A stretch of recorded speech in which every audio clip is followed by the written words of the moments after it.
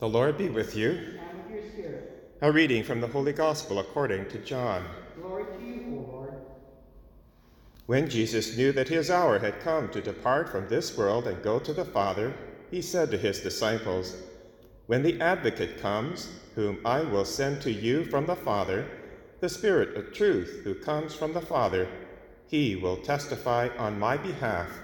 You also are to testify, because you have been with me from the beginning. I have said these things to you to keep you from stumbling. They will put you out of the synagogues. Indeed, an hour is coming when those who kill you will think that by doing so they are offering worship to God. And they will do this because they have not known the Father or me. But I have said these things to you, so that when their hour comes, you may remember that I told you about them." The Gospel of the Lord. Praise to you, Lord Jesus Christ. We continue in the book of Acts to witness how the early church grew so quickly and so effectively. It's all about witness. We hear that Paul goes way out of his way from the safe confines of Israel to this town called Philippi. And along the way, he encountered many obstacles, but the Spirit was guiding him and directing him, as we saw in the first reading from Saturday's Mass.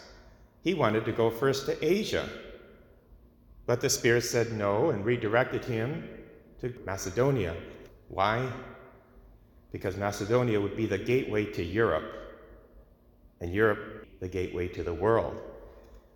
Paul obeyed the Holy Spirit and went down to Troas, and there he hears and sees a vision of a man crying out for help from Macedonia, saying, "Come here and help us."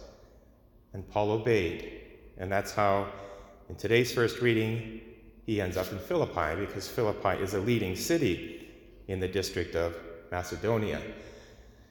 Notice that Philippi is a pagan city. It's a Roman colony. So again, Paul is going way out of his way to bring the gospel, the good news. It's an important lesson for us as Catholics that the Catholic parish is meant not to be insulated, but rather to go out to the wider community, as far as it can actually, now that we have technology, so that the good news can be proclaimed to everyone. Our popes in the past have called the wider community, especially the fringes, the court of the Gentiles. That's a phrase that comes from the Old Testament, where the temple had a particular place, a court, when the Gentiles could meet and engage in religious discussion with the rabbis. It was a step toward faith in the Jewish God that they were seeking really in their hearts. Well, that's what really in our culture today we're called to do, to go out to the court of the Gentiles, to our secular culture. And that's what Paul is doing here, and he's showing us the way. He's obeying the Holy Spirit. He goes to a place of prayer because there's probably not a synagogue in Philippi. It was such a pagan town. He finds a place of prayer, and there's women there who are praying. They're women of faith. They haven't yet come into the community. They're not yet Jews. They haven't come into the Christian church, but they have an inclination that there is a God. And that's where Paul begins. And notice that Lydia is there. It's ironic because our first reading tells us that Lydia was from the city of Thyatira. That is actually in Asia.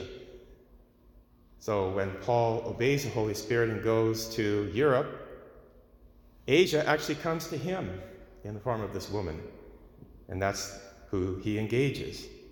She was a worshiper of God and listened to Paul's preaching. And then we see that the Holy Spirit is active. Paul does his part, but it's really the Holy Spirit that opens her heart. So when we do our part, God certainly is doing his. And she's converted. The interplay between our efforts and God's grace, God's providence, is very important. It means that we don't have to have all the answers. What we do need is zeal and obedience and trust in God. We proclaim the good news. God does the rest. As soon as she's converted, she's the head of the household. She may have been a widow at the time, but a household for the ancient world was not like it is today. Today we have the nuclear family, if that. Here in the first reading, that household would include the extended family and employees and probably slaves, so it would be quite a gathering. She has them all baptized. In other words, she brings everyone in with her. She immediately becomes an evangelist herself. And then she says to Paul, in fact, she prevails upon him to come and stay in her home. She likely wants more catechesis for herself and her family. Now, this is an important move in the Acts of the Apostles because Lydia is a dealer in purple cloth. That would be quite a wealthy trade. A woman of means, a businesswoman, probably has a lot of contacts.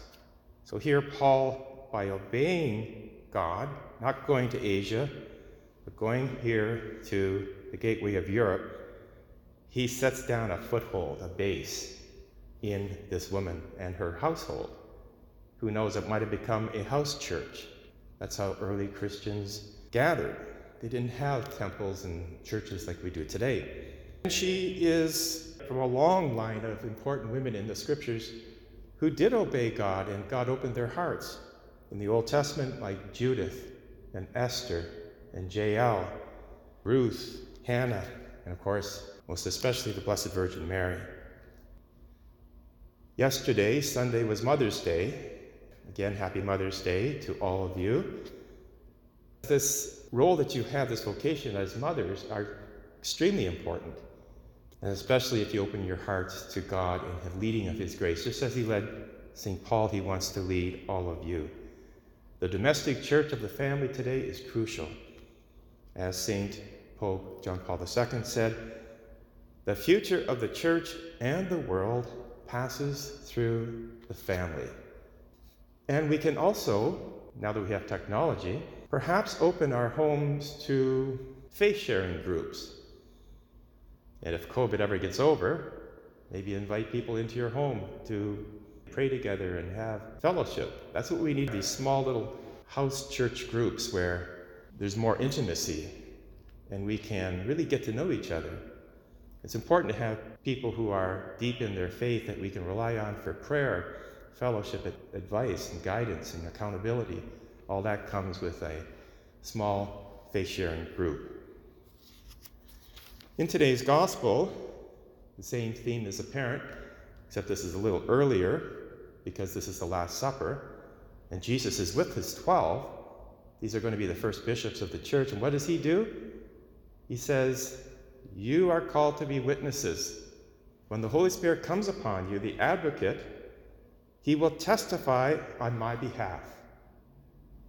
You also are to testify because you have been with me. Now there's an important point.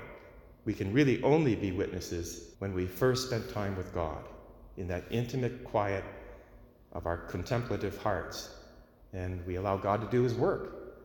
Then when we witness, we have something to actually share. Not just ourselves, but Christ working in and through us. And there's many witnesses in John's Gospel. It's a whole court scene from beginning to end. There's witnesses lined up on either side. For example, in the prologue, we have John the Baptist who bear witness to the light, Jesus Christ, and he gives his life as a martyr. We have the woman at the well. When she encounters Christ, she goes and shares to her whole town. The crowd that witnessed Lazarus when he was raised by Jesus witnesses and testifies. We're called to do the same. And that's how the church will grow. That's only how the church will grow. Let us ask the Lord into our hearts in this way. Rely on the Holy Spirit, trust in God, and do our part. And then God will work through us, and we will do things that Jesus said himself at the Last Supper. If you open your hearts to the Holy Spirit, you will do greater things than I did, because I go to the Father, and I will send the Holy Spirit to live within you. And that's what we're called to do. So may God bless you as we continue our journey in this life of witness.